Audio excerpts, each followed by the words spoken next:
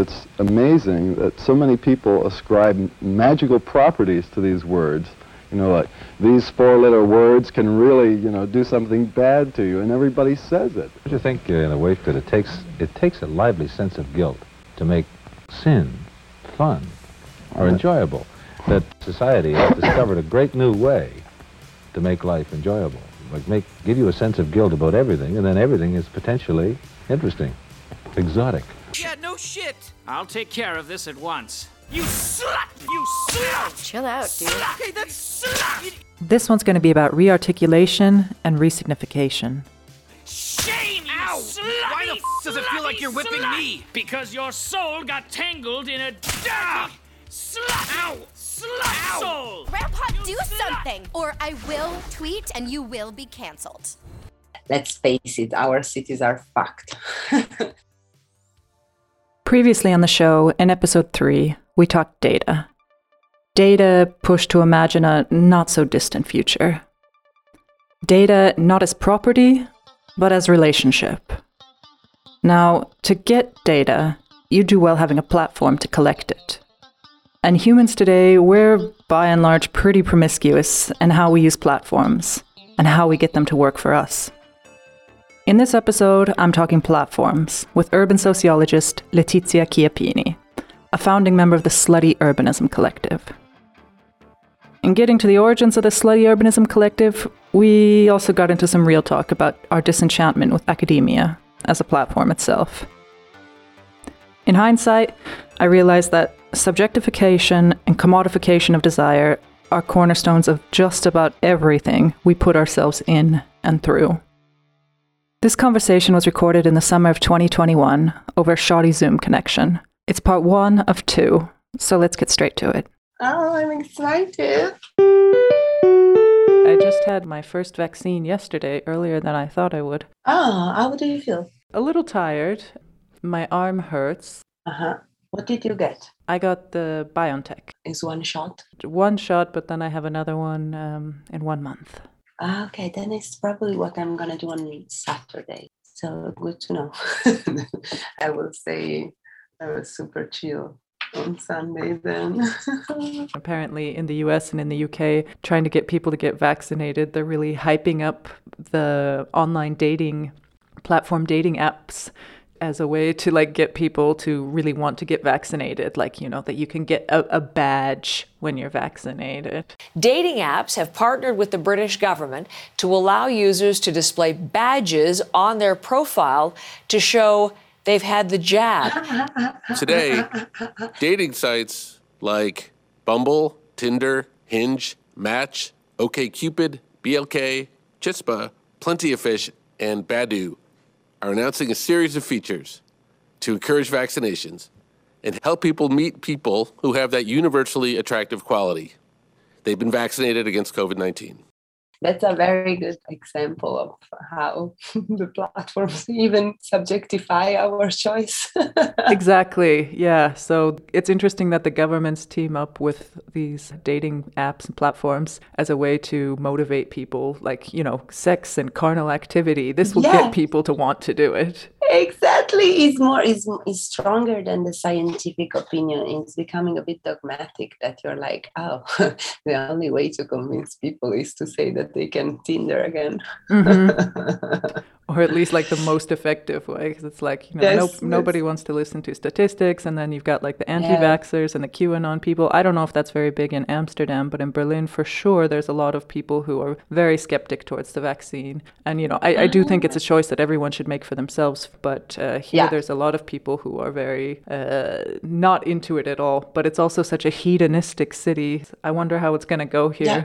No, in Amsterdam, it was a bit different at the beginning because there were a bit of protest or manifestations in no-vax. But then throughout, I think over the past 2 months, it changed a bit. So there are a high percentage of people that are getting the vaccine, and also the numbers are dropping. But I think that is also due to the fact that there are more expats in Amsterdam than real Amsterdammers. So whereas maybe Berlin is still, the composition of the population is still a bit more German, I would say. But I think like Amsterdam is getting much better, because here the promise is the festival and parties. So they are telling them that if they behave, they can party again in September. That's motivation. Yes. And well, that's interesting, because yesterday I was watching again the European Cup, although I'm not into football. And I've noticed that all the sponsors are platforms like TikTok. So it was funny, when I was a kid, it was PlayStation, so console. Then it changed to ICT, like Vodafone or Verizon. And now it's TikTok or Booking.com. So all the platforms permeating and penetrating also in the UEFA. Whatever is the European Cup. It's so interesting that PlayStation was also a business, and of course the ICT companies, the ICT are also businesses, and Pepsi is also a business. But it is still interesting that it switches really much into the organizational logics of these digital platforms that are sponsoring us now. Yeah. That was a bit that visible, and also interesting to observe. Well, we are talking already about platforms, so... So yeah, thanks for sending me your play. I read through it immediately. The play, Glitches from the Pandemic, was part of the Austrian Pavilion at the Venice Biennale d'Architettura this year. And we didn't say who wrote what, so it was a bit, I guess, between our little collective. Yeah, you're 3 people in your collective, right? Yes, composed by 3 academic refugees. What's an academic refugee? It's a person that was part, as a body, as an actor of a community or some sort of territorial boundary, and all of a sudden this community is becoming toxic, and for this person needs to escape but still remaining an academic from a bad regime of publication and neoliberal logic. Do you want to talk about that? Yeah, it might be interesting. Being an academic refugee, was that the drive to start Slutty Urbanism? Well, Slutty Urbanism was starting with this disenchantment or critique about the language, about the jargon, and neoliberal version of academia nowadays. So during my PhD, indeed, I was thinking, if I am part of this community, what is my value or my contribution? But then when you see the only contribution is to publish scientific papers, journals that are also very monopolistic, you need to escape, you need to find your voice and your exit also. Of course, you do your research, but there was an article recently on The Guardian that if you like academia, you don't like research. Well, I was a bit naive at the beginning when I started my PhD. I was 28, and of course you come from, well, from my perspective, you come from a master or something that you really choose and you really want to pursue. And then you start a PhD, but then throughout this journey and this rite de passage, then you change your positionality, you become critical. If you are a critical person, then you might also think, what are the new directions? Or if there are an exit in this world. So yeah, I am at the stage now that I still consider myself an academic because I like to do research, but I'm not sure if my research, my way, my modus operandi is appreciated. Yeah, I have my own experience with that too. It was quite an interesting wake-up call, because I made a pretty direct transition from master's to PhD level work, and honestly I think it's probably better if you're going to do it to take a break and have some time in between, but I found it very striking how the hierarchy, how strong that is. Earlier I had studied in Sweden and I didn't find that hierarchy so strong. But in Germany and in Switzerland, where I had started my PhD, I found it like suffocatingly present. It wasn't so easy at the time. It really wasn't. I really struggled and had at least 6 months period of really feeling very out of it, but also being fearful of being out of it. So it was quite a struggle for a while. Yeah, because you reach the stage in which you think that is a pity, right, to quit. It's like a relationship. You always think that there is something to save, something to look into from a different perspective. But then if it's too much, what happened to me was also the imposter syndrome. I wasn't sure about my value, if I was enough for this academia or this. Where did it start for you? I started in Italy, in Milan, my PhD, and there the hierarchies are quite visible, but at the same time, because they are visible, you also know how to escape from those hierarchies, or at least that there are certain aspects like nepotism or certain behaviors that are visible, and you just don't want to go into that. But in countries where there is what I call like a cognitive El Dorado, where there are money in university, they are prestigious, especially in the Netherlands, and all of a sudden you realize that these are still there and are even worse because you don't recognize them, and that's dangerous because you really trust the culture. You really think, oh, this place is an amazing, healthy environment, but then it became toxic. I love that term that you just put there, cognitive El Dorado. I also had my cognitive El Dorado, and I was the only woman in my team, and I thought that was also quite fascinating. They also wanted to have more women, and perhaps to a certain extent I was even some sort of quota filler. But on the other hand, it was also like being the woman in the team, I also felt like it was such a huge difference in approach. And while maybe on some cognitive level that was wished for on their side in hiring me, on the other hand, I was punished if I didn't follow the exact same sort of protocol of how things are done as the way that they were already being done. So it's like you're hired for your difference, yeah. But then you're, kind of dismissed, at least in a symbolic way, for being different. Yeah, that's part of exactly what I perceive as cognitive, because indeed you really think you are valuable, your original gaze or different cultures also play a role. But then you realize that if you are not behaving in a certain kind of regime or rules or expectations, then you're also not appreciated anymore. But there are also life choices in between, right? I have decided to come here and I was enthusiastic, and I'm still enthusiastic. I'm just a bit disappointed and disenchanted about what I was expecting. Probably it's also the Rite de Passage. You're like, I didn't quit. I just tried to work from inside, let's say, to level and to try to bring other kind of input within the university. Also, it's Dutch urbanism, but it was not the topic. It was a bit of resistance, let's say. Yeah, working from inside, it's difficult because I've often felt that I can have that positionality as a starting point, but the further I take it, I realize the inside is subsuming me, sucks me in.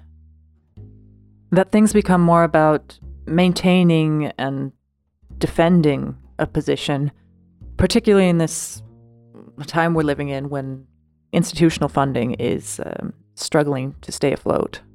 And then the question becomes, why am I doing this? Whose fantasy am I basing my entire waking life on?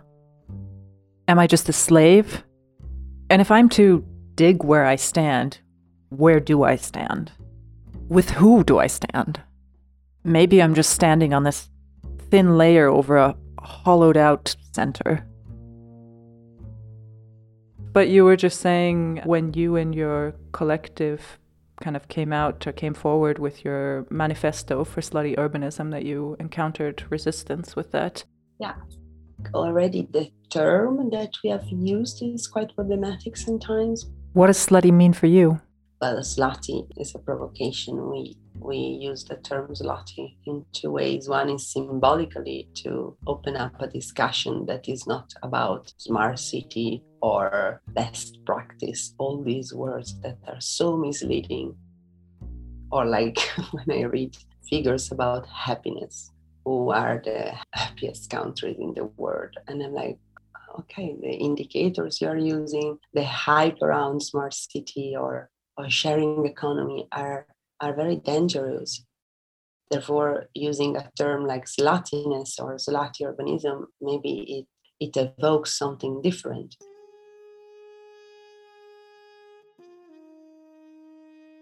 And the resistance was more related to the vulgar part of it. It was considered vulgar. Yeah, very vulgar and also not needed in academia. Why do you need another term?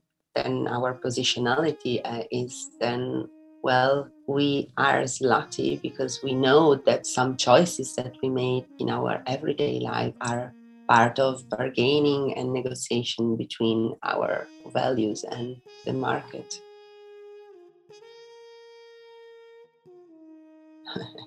Living in cities like Amsterdam or Berlin or Milan, of course you have to be a bit sluttish in your choice. Why is it, of course, you have to be a bit sluttish in your choice? Okay, let's say we don't want to be part of the platformization of our life, right? To really be out of platforms and live another kind of life. All right, side note here. This is classic leftist critique. I'm just scared about who is going to reappropriate, who is going to recapture this value.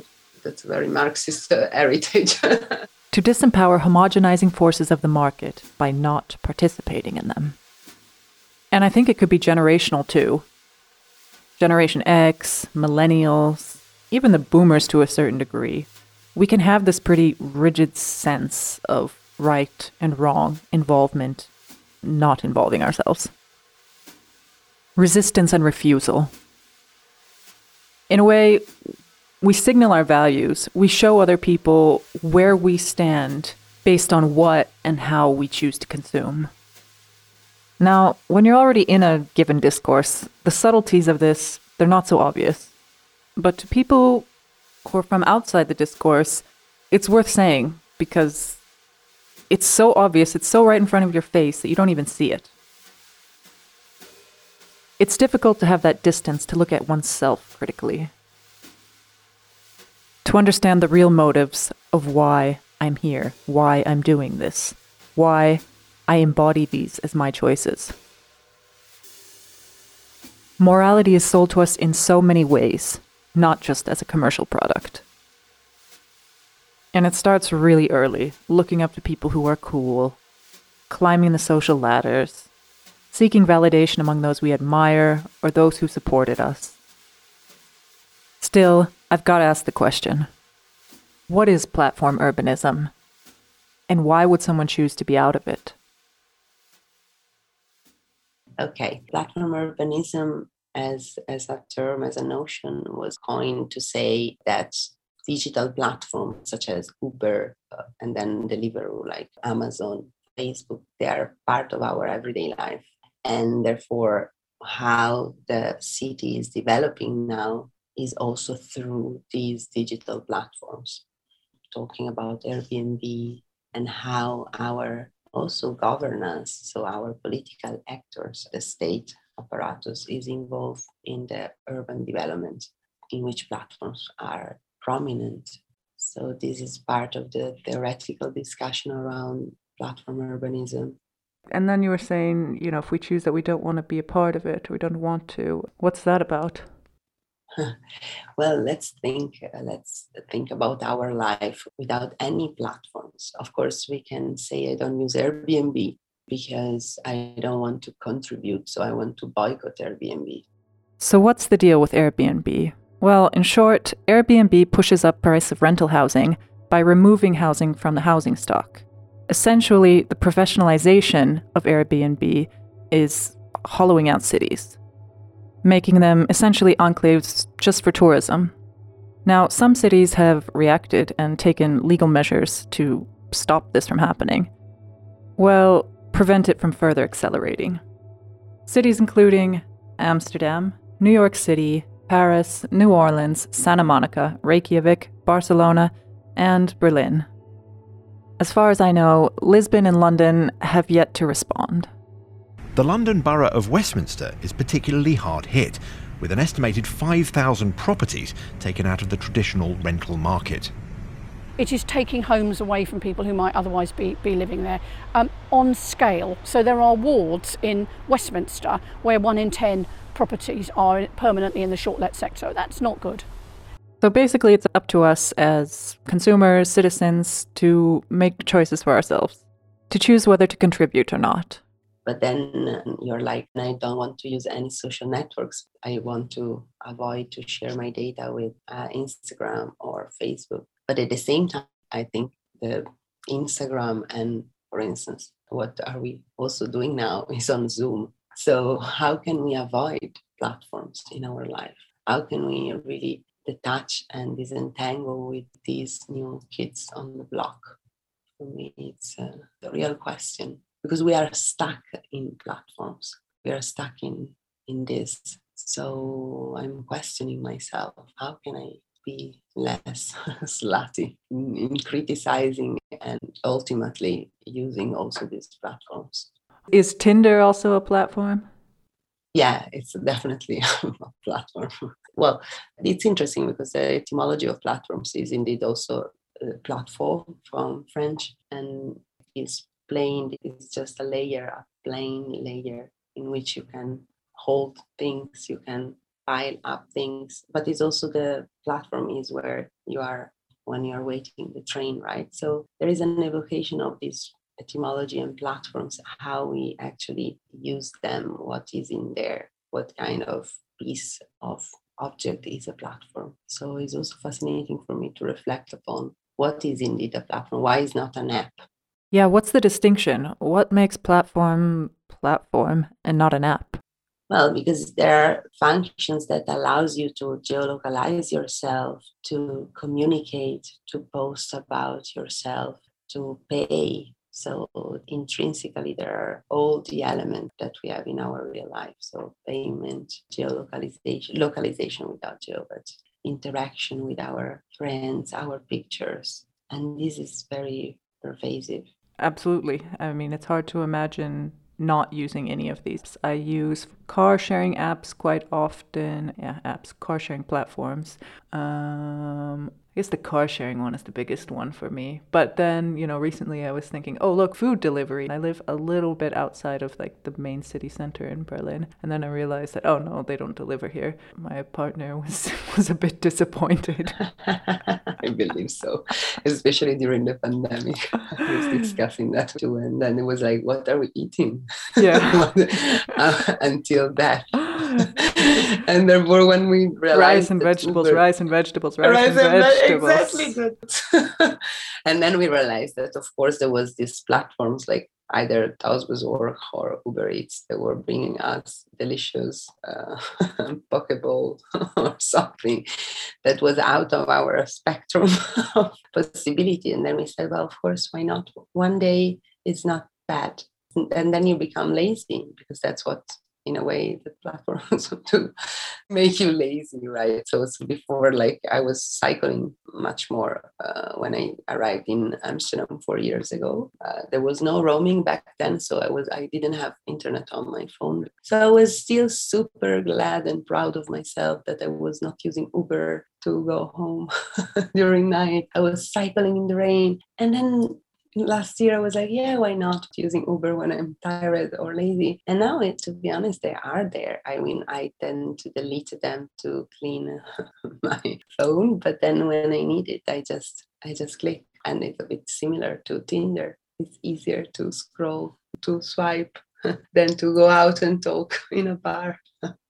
I think I'm really an anomaly in this. I've never used Tinder. I've held my friends' phones and kind of swiped for them. And they're telling me to be really careful with the way I swipe. I put super like for a long time because I didn't understood that my gesture of my stupid finger was actually creating extra expectation with people. Because if you swipe up, is a super like, and I didn't know that. I was messing up my Tinder. And I deleted because I was like, that's not my thing. I was using it in my routine. So checking my ING app and discovering that I was poor, my bank account, and then using Tinder. And then you use Instagram, and then your morning routine is like, wow, very productive. An hour on your checking if you are poor, miserable. And then, yeah. So I also deleted immediately, but I was not really good at it. Not good at it, Tinder. Not good at it, too, exactly. How is anyone good at Tinder? I don't know. I have a friend of mine that are actually a close couple that they met during the pandemic through Tinder, and now they bought a house together. That's really fast. It's really fast during the pandemic. It's the accelerationism. Exactly, it's gone full on.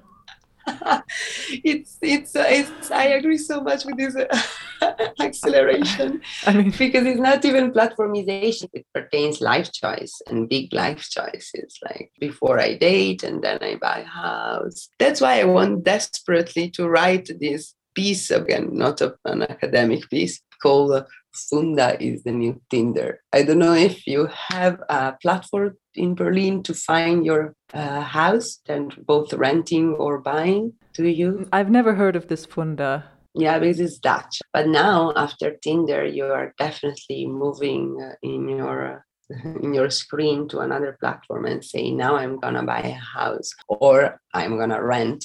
And it's the same scrolling, it's the same gesture. So you have pictures of your house in which there is not only, of course, the aesthetics, but there is the lifestyle. I don't know, there are kids' room or studio for what we are, I don't know, bohemian, they don't exist anymore, but like for creative people, you know. And they sell this imaginary of this amazing life in the hip and coming neighborhood in Amsterdam, and then you met your partner and then you just move there and it's done. And this is true platforms, not in real life. Yeah, the real estate agent comes into play later, but your first fascination is pictures, imaginary, swiping right, left, like. Are there people in the photographs? They are objects in their house. So yeah, there are some pictures sometimes. And when you go to visit, so when you date with their house, then you see real pictures. You see, you know, like all their memories. You also look up in the fridge to see if the fridge works. You just open the washing machine to see if it works. It's crazy because it's like a bit Tinder. So before you are interested in the picture and in the description of the house or the person, then you swipe, then you put the like, you date with the house, and then there is the big difference that you have to then pay or have a mortgage. And then there are pictures of people. Yeah, all their intimate, their sentimental things are in there. Interesting. Yeah, I was really fascinated, but then scared. What are you buying with it? Are not purchasing? You're purchasing a lifestyle in Amsterdam, not the concrete of the house. Right, you're buying, you're getting interested in the reflection of an idea and wanting to see yourself in that idea. Exactly. Yeah. And then who's making these ideas also, it's shaping our imaginary. But that's it. We can also say, just to move a bit about this subjectification that I really like, about no-vax. I don't blame no-vax per se, because if I talk to close friends of, for instance, my mother, they are primary school teachers in Italy, and they have Facebook because they are, let's say, boomers, right? So they use Facebook quite a lot, and their subjectifications go through the platform, through fake news, through the feed to the bubble. Well, now it's not that popular anymore, the filter bubble, because indeed Facebook has also a different kind of algorithm. But still, I'm not an expert about algorithms. I know there are so many. I'm not able to have a discussion about algorithm. What I can say and what I perceived is that older generations are again subjectified through what they see on their feed page, and that therefore they don't get the vaccine because there is this news about this lady that had thrombosis and is not even verified. So again, it's really strong how the social media platforms in those cases are shaping our opinion, decision-making, our life choice. Just be careful you don't swipe up on your Funda, right? Exactly. Otherwise, it's 3,000K. Directly from your ING. Exactly. Everything is connected. And then if you don't have it there, you go into debt. And then someone will speculate on your debt. Definitely is is the next level. Augmented reality. It's like you and your video game. I mean, during the pandemic, I was reading some numbers. In Amsterdam, the value of the house, the interest goes up to 11% in 1 year. And then due to the fact that people were not really traveling, right? So they were like, oh, what are we doing here with our job? Amazing, creative class. What are we doing? Are we going to buy a house? And then the answer was yes. And then the prices were going crazy for this. Funda got so much new users that they expand also their headquarters. So they have a new building. I don't know, Tinder, of course, they will have a headquarters somewhere like Airbnb does. But for instance, Amsterdam as a city is very interesting to observe, because now you know, have you noticed when you purchase something, maybe not because you have no restaurants that bring you food, but there are like really big companies now in Amsterdam that are managing payment, and they are called Adyen, Molly, and they're all located in Amsterdam Zuid, which is the south of Amsterdam, the business district. And before it was a lot of insurance companies, and now there are all these like payment big companies in which all the platforms are connected, because of course they process payments from Airbnb, Vinted, Depop, well, Uber, every Uber Eats and Uber rider driver. Yeah, so I'm seeing even another part of platformization. So if we talk about platform urbanism now that I'm warming up, I'm thinking about the physical articulation of those offices, because they need offices, right? So they will be strategically located also. And this is a built environment. I want to really highlight what you said before, the acceleration of it, how it happens, and how also the city has a clear impact of it. It's crazy. Taking all of this in, I can't help but wonder, does accelerationism have a direct link with being slutty?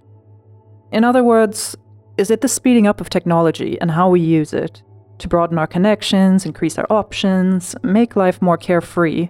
Is this the link to promiscuity put forward by the Slutty Urbanism Collective? And beneath this question, I'm wondering, is this fourth wave feminism kind of obscuring itself as third wave feminism? Or is this just exactly where we're at with Western, arguably white feminism, caught between the narratives of the third and the fourth waves? What I mean here is that we're using the words like sex positive, liberated agency, empowerment, and embracing the word slut for all of its complexity. But at the same time, I'm suspecting a bit of self-questioning in terms of morality, perhaps a feeling of just being bastardized by it all. So I asked Letizia to tell me more about the manifesto for slutty urbanism. Your manifesto for the slutty urbanism, you talk about a couple of ways that you use this term. The symbolic, which you already touched on, and then more of the semantic associations of the word. And the semantic associations, you mentioned pathology and sin and amorality and promiscuity. So I was just curious, I wanted to kind of hit you with these concepts individually and hear what comes to mind, maybe with this idea of accelerationism parallel to that. So Like, what's the pathology with all this?